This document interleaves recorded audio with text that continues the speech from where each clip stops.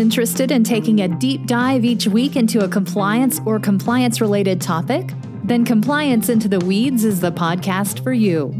Join Matt Kelly, the coolest guy in compliance, and Tom Fox, the voice of compliance, as they go into the weeds to flesh out a story which you can use to better inform your compliance program.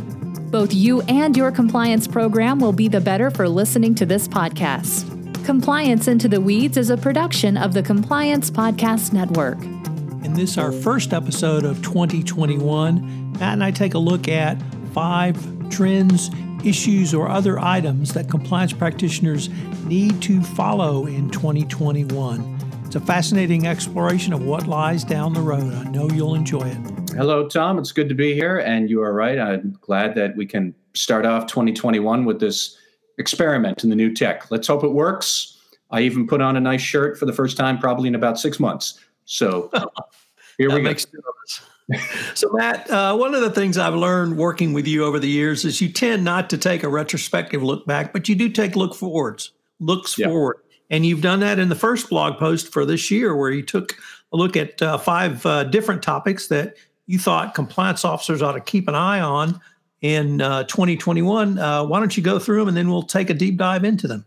Yeah, sure. So I do try and do this every year with sometimes more than 5, sometimes as many as 10.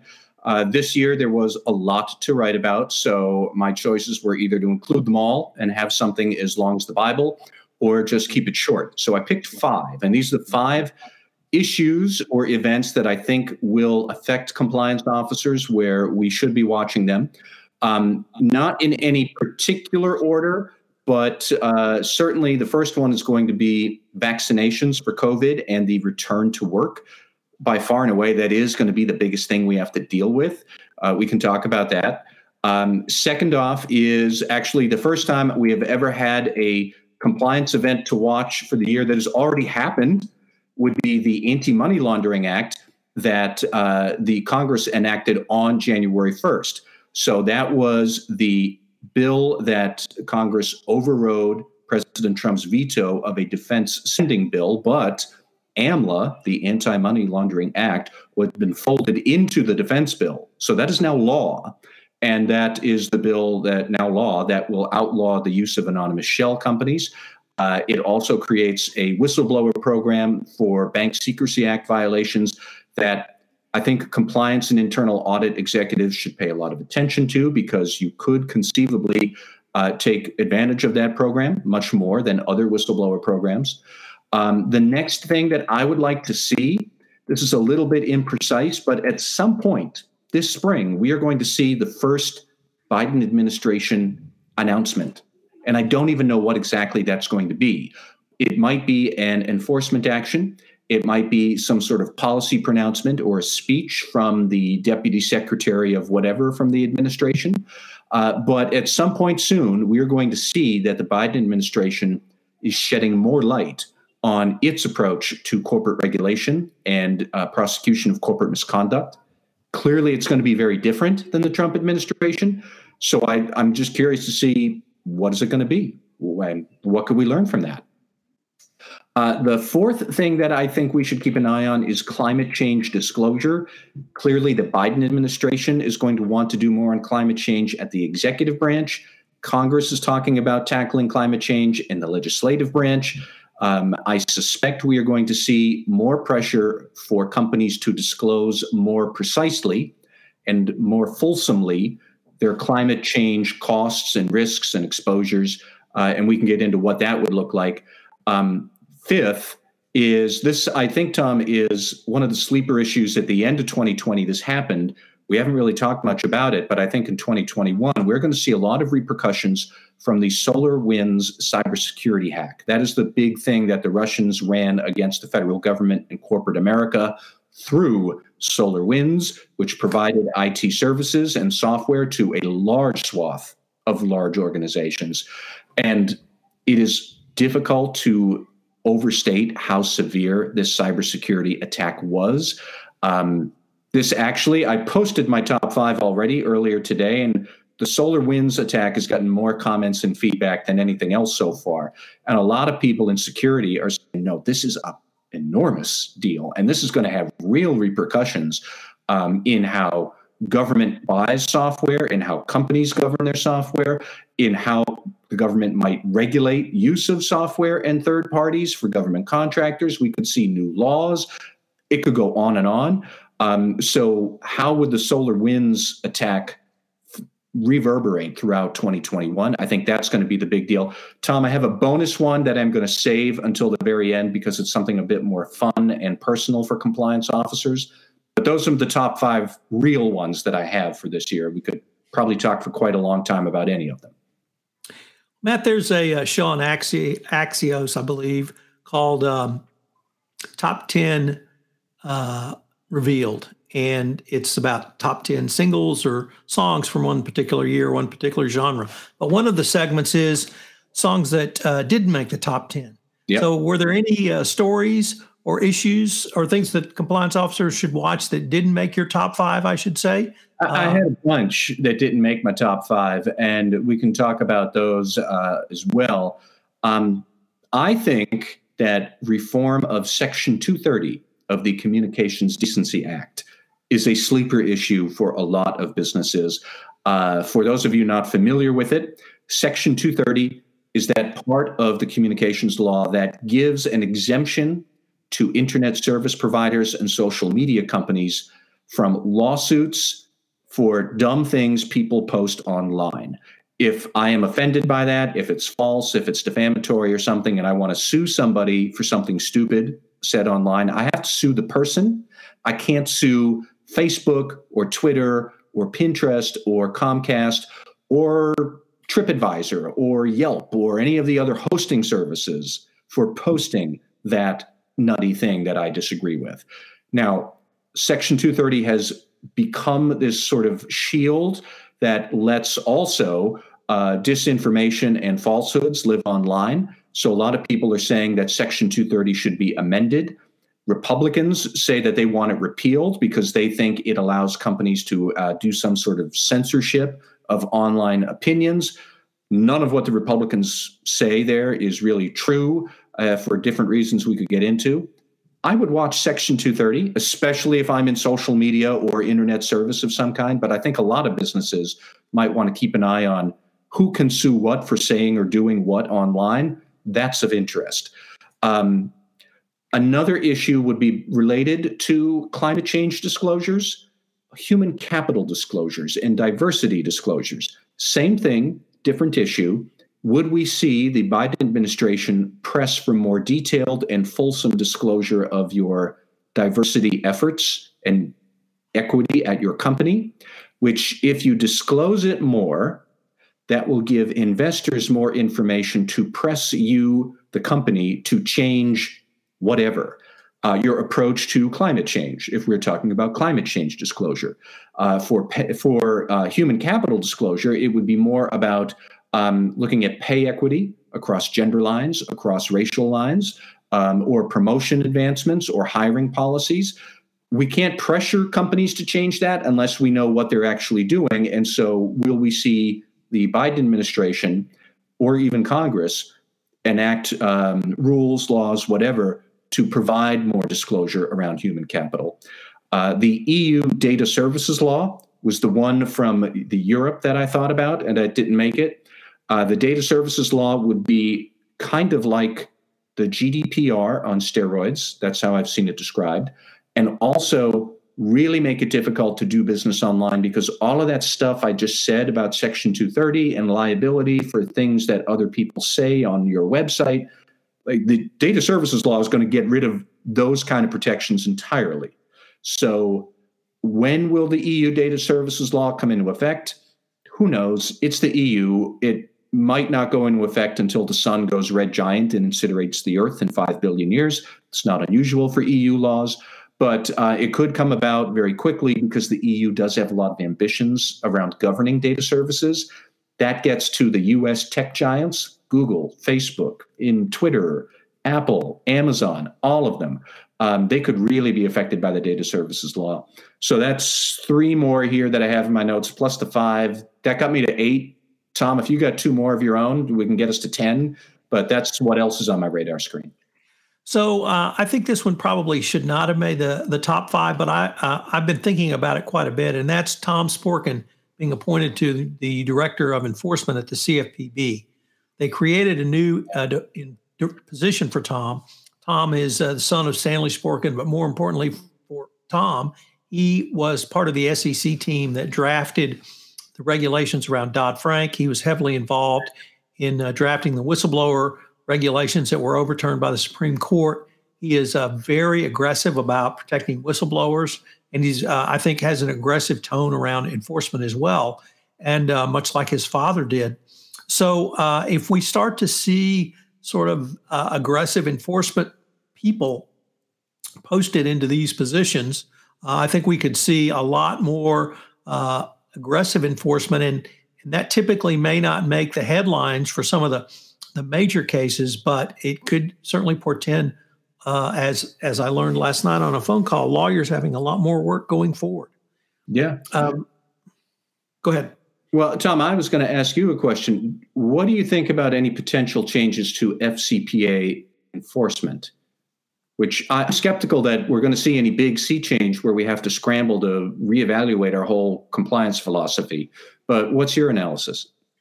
So, Matt, over the past 10 years, and maybe even longer, I guess longer, we've seen consistent enforcement by the fraud section, by the FCPA unit under a variety of administrations. George W. Bush, Barack Obama, and now President Trump. And I think we've seen a fairly aggressive enforcement. The Rod Rosenstein, not his memo, but the FCPA corporate enforcement policy enshrined a possibility, or rather a declination as the default position. But those discussions had been going on within the department, as I'm aware of, as far back as 2012. What sort of credit to give? How to give it? Should it be a full declination? Should it be a partial credit? So I think those discussions have been ongoing, and where Rosenstein shook it out with the FCPA corporate enforcement that a declination was the default position, I think would be consistent with the way the department will move forward. I think the monitorship issue may be revisited. That was fairly dramatically cut back by the Benczkowski memo, and I think many people scratched their heads around the Goldman Sachs enforcement action, which did not have a monitor, although I would certainly point out that the Goldman Sachs actions, which led to no monitorship, were completely consistent with the procedure laid out in the Benczkowski memo to avoid a monitor. So that might be something. But I would agree with you that I don't think we'll see any major change. I cannot see really any congressional action to change the FCPA unless there's something around the definition of agency, or maybe some technical cleanup that some people might want. I think for perhaps the bigger thing for me was this. I think you wrote about this past year, was the domestic corruption actions that we saw. Yeah. State of Illinois with Con Ed, with First Energy in the state of Ohio, with Novartis, who had a $265 million FCPA fine, but a $765 million domestic corruption fine in the False Claims Act. So there may be more focus on domestic corruption going forward under this administration. You know, this is speculation on my part, but if the Democrats take the Senate, and Tom and I, we are recording this on Monday, January 4th. So we don't know if the Democrats will win in Georgia and give them control of the Senate.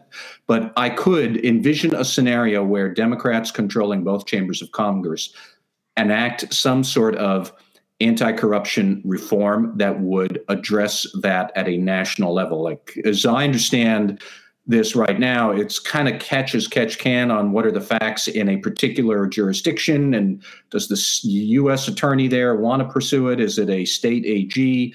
But there's a lot of variation, which we don't have in the FCPA. So if we saw a DCPA in the United States, you know, would that change things? And when would we ever see that? Well, if Democrats ran the show in Washington, that's when we would see the potential for a law like that. I don't know if it would come along, but I wonder about those kind of things.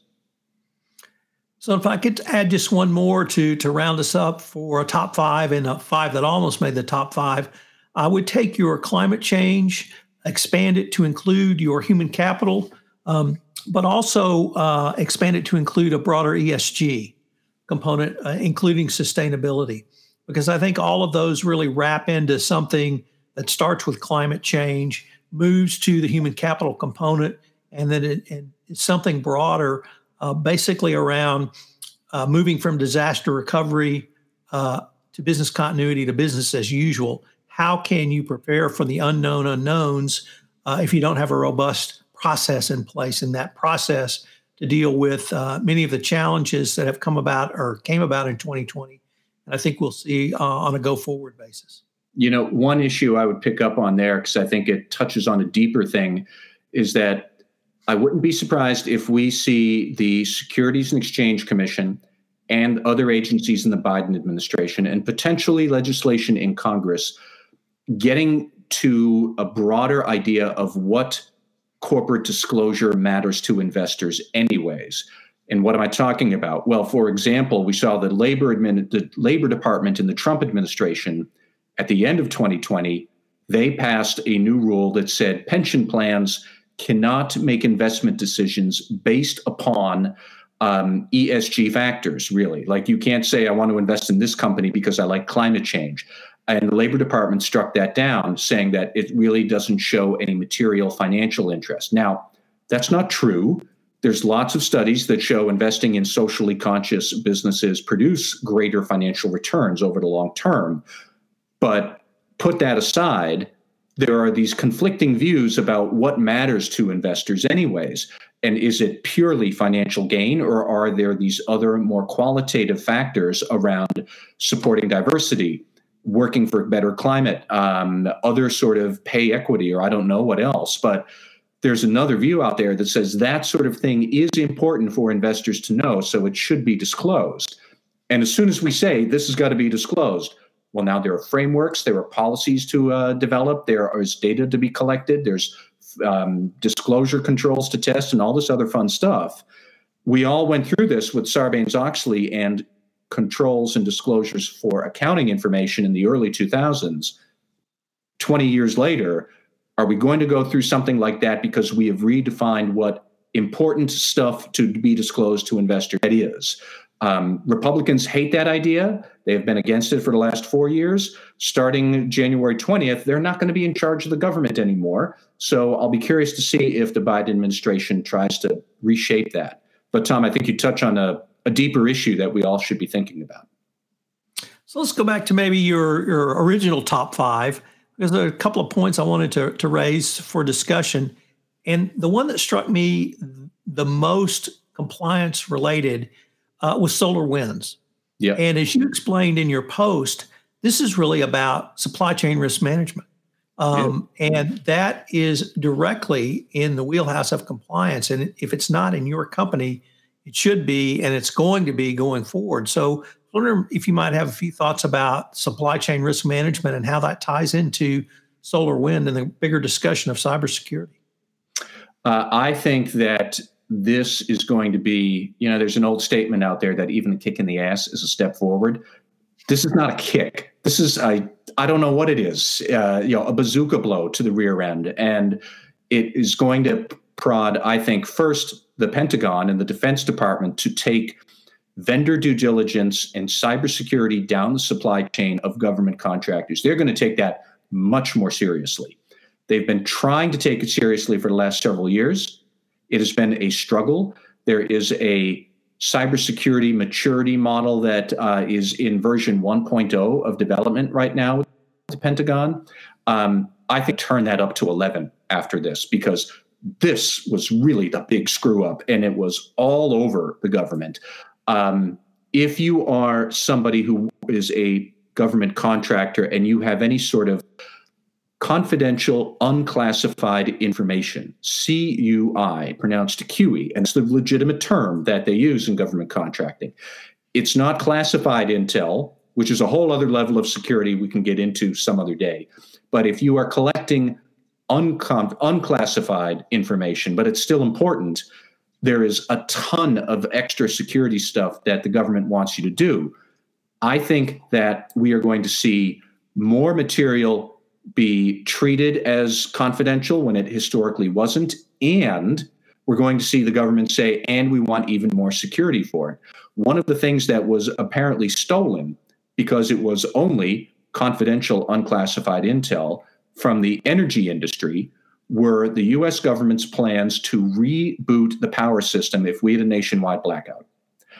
There's a thing. There's a plan. I don't know what it is, but I know it's there. It strikes me that that should be in a classified safe somewhere. But anyways, the Russians got it.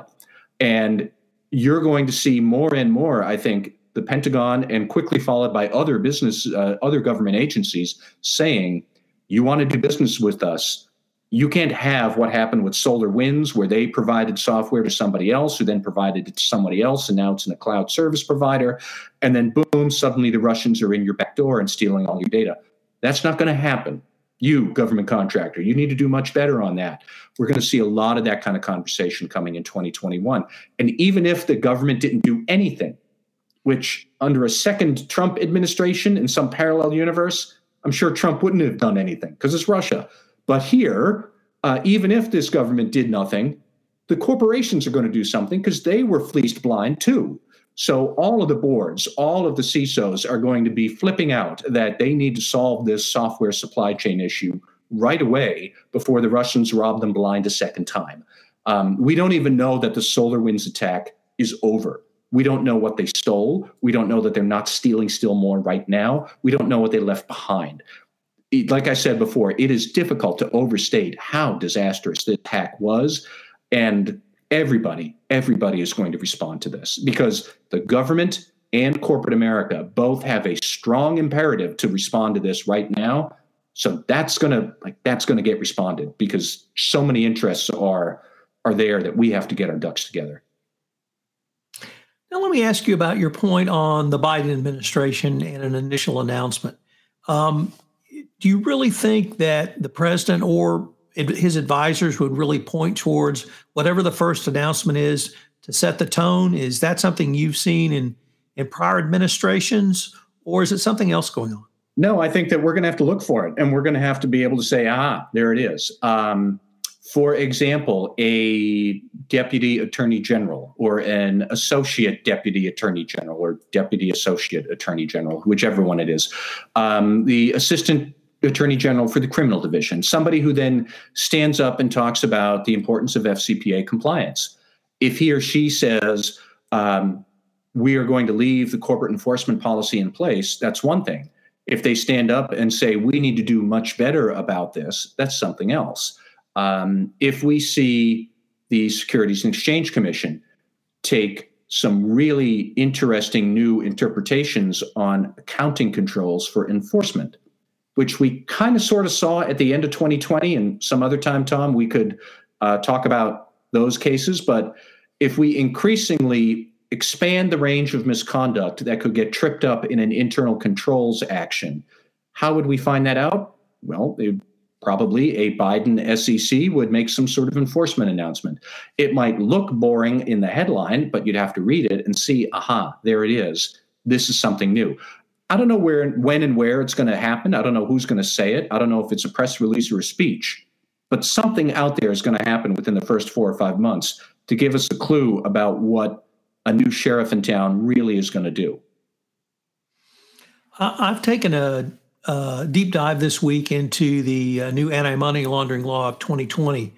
And I think you're absolutely spot on that this is going to be a huge sea change. It's the first amendment to the Bank Secrecy Act since the Patriot Act of 2001. And it really plugs a lot of holes. You talked about shell corporations, but and whistleblower provisions, but it goes into regulating things that have not been previously regulated, such as the antiquities market.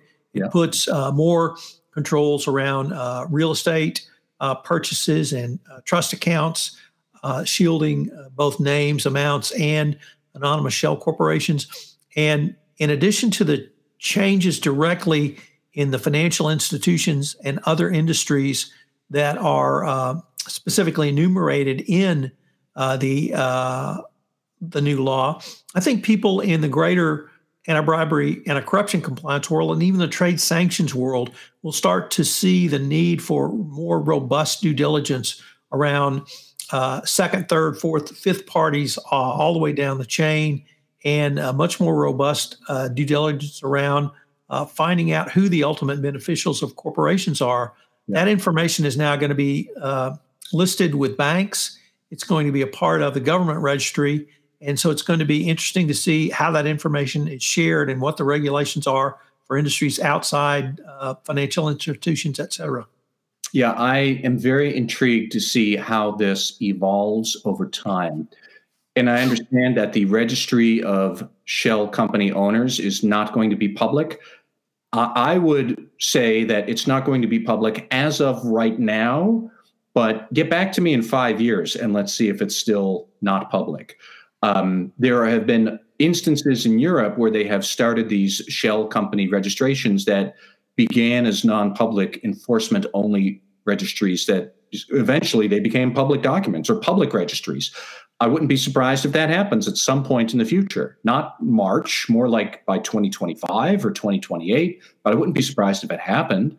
And then, yes, if law enforcement has better insight into who these sketchy people are who own the shell companies, how will that color your calculus as a company performing due diligence, knowing I know that the regulators out there might have a better way of figuring this out. How am I supposed to respond to that?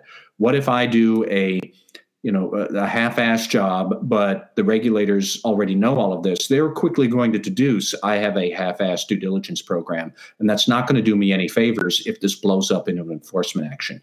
I wonder if there are going to be those kind of fact patterns and pressures coming to bear, like I said, not immediately, but over time. And I think that AMLA is a great step forward, but it's going to have reverberations and repercussions, and I'm curious to see what those are. And Matt, I was intrigued by you starting your list with one of the biggest stories of 2020, which was around the working situation. And in 2020, it was work from home. In 2021, it's return to work.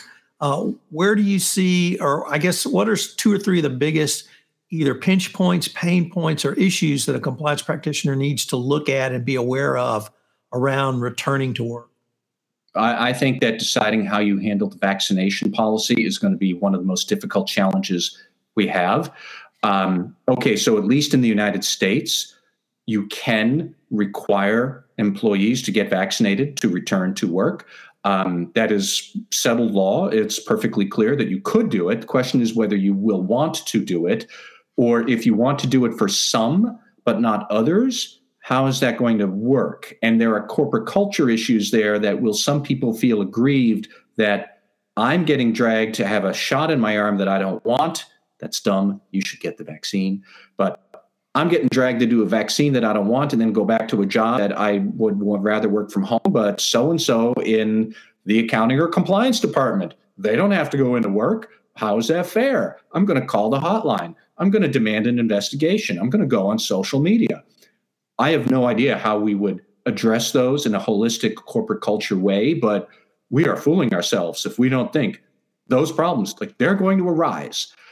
The other big issue, I think, with return to work is how are you going to reassess and perhaps reverse any policy changes that you made during the COVID crisis? Not anything to do with vaccines, but, for example, restrictions on business travel. When are you going to let people start to go to other parts of the world?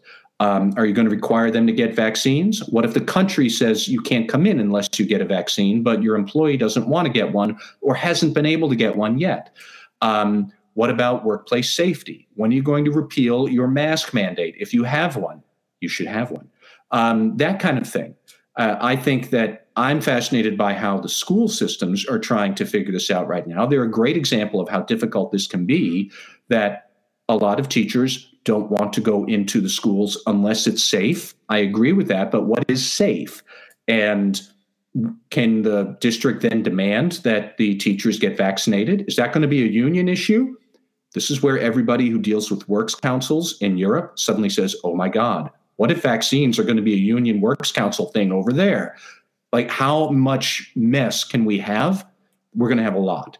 But think of all the changes that we did on the fly last year. I am hoping we have some better sense of how to reverse or reassess those changes in a more thoughtful and forward-looking, anticipatory way this year.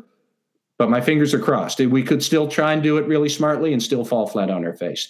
And of course, the government has already managed to screw up the vaccine program that they were supposed to roll out.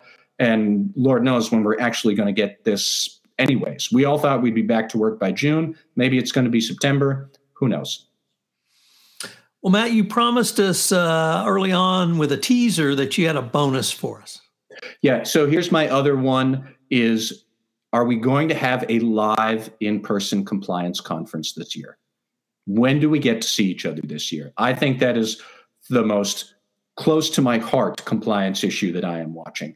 I have been watching all of the event listings out there. And right now, the first significant compliance conference for 2021 that is still apparently listed as happening in person is the SCCE Higher Education Compliance Conference. That is going to be in Irvine, California in June, assuming this all happens. Even if that doesn't happen, and I hope it does, I wish SCCE or any other organization, I wish you all the best success. And if you have an event that's going to be live, let me know. But if that doesn't happen, I think the next big one would be the SCCE annual conference, which is going to be in Las Vegas in September. If we're all vaccinated, if we all have permission to go to travel to conferences, if enough people still have jobs, if it is still financially lucrative for SCCE to post, they are very bullish on the idea that they will be able to host a conference this year. Like I said before, I wish them the best. I don't know who's going to be able to do it, but like I said before, like I said in my post, if the event is happening, if I am vaccinated, if I can travel, I will be there. You can look for me. I'll be the one standing up on the table cheering as we all come marching in because we did it. But that's really what I want to see, is if we'll ever get to meet again sometime in 2021. Well, Matt, it's been a ton of fun to do our first video podcast. Hopefully all the tech worked, and we'll find out. So till next week. Thank you, Tom. Hello, everyone. This is Tom Fox again. I'd like to thank you for listening to this episode of Compliance Into the Weeds.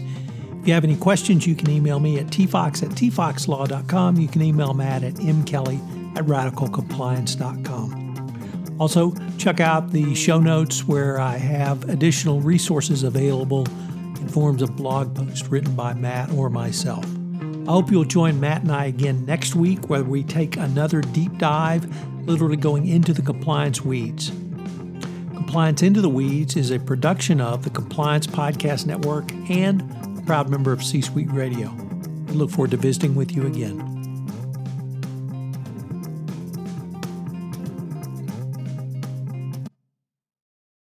This podcast is a part of the C-Suite Radio Network. For more top business podcasts, visit c-suiteradio.com.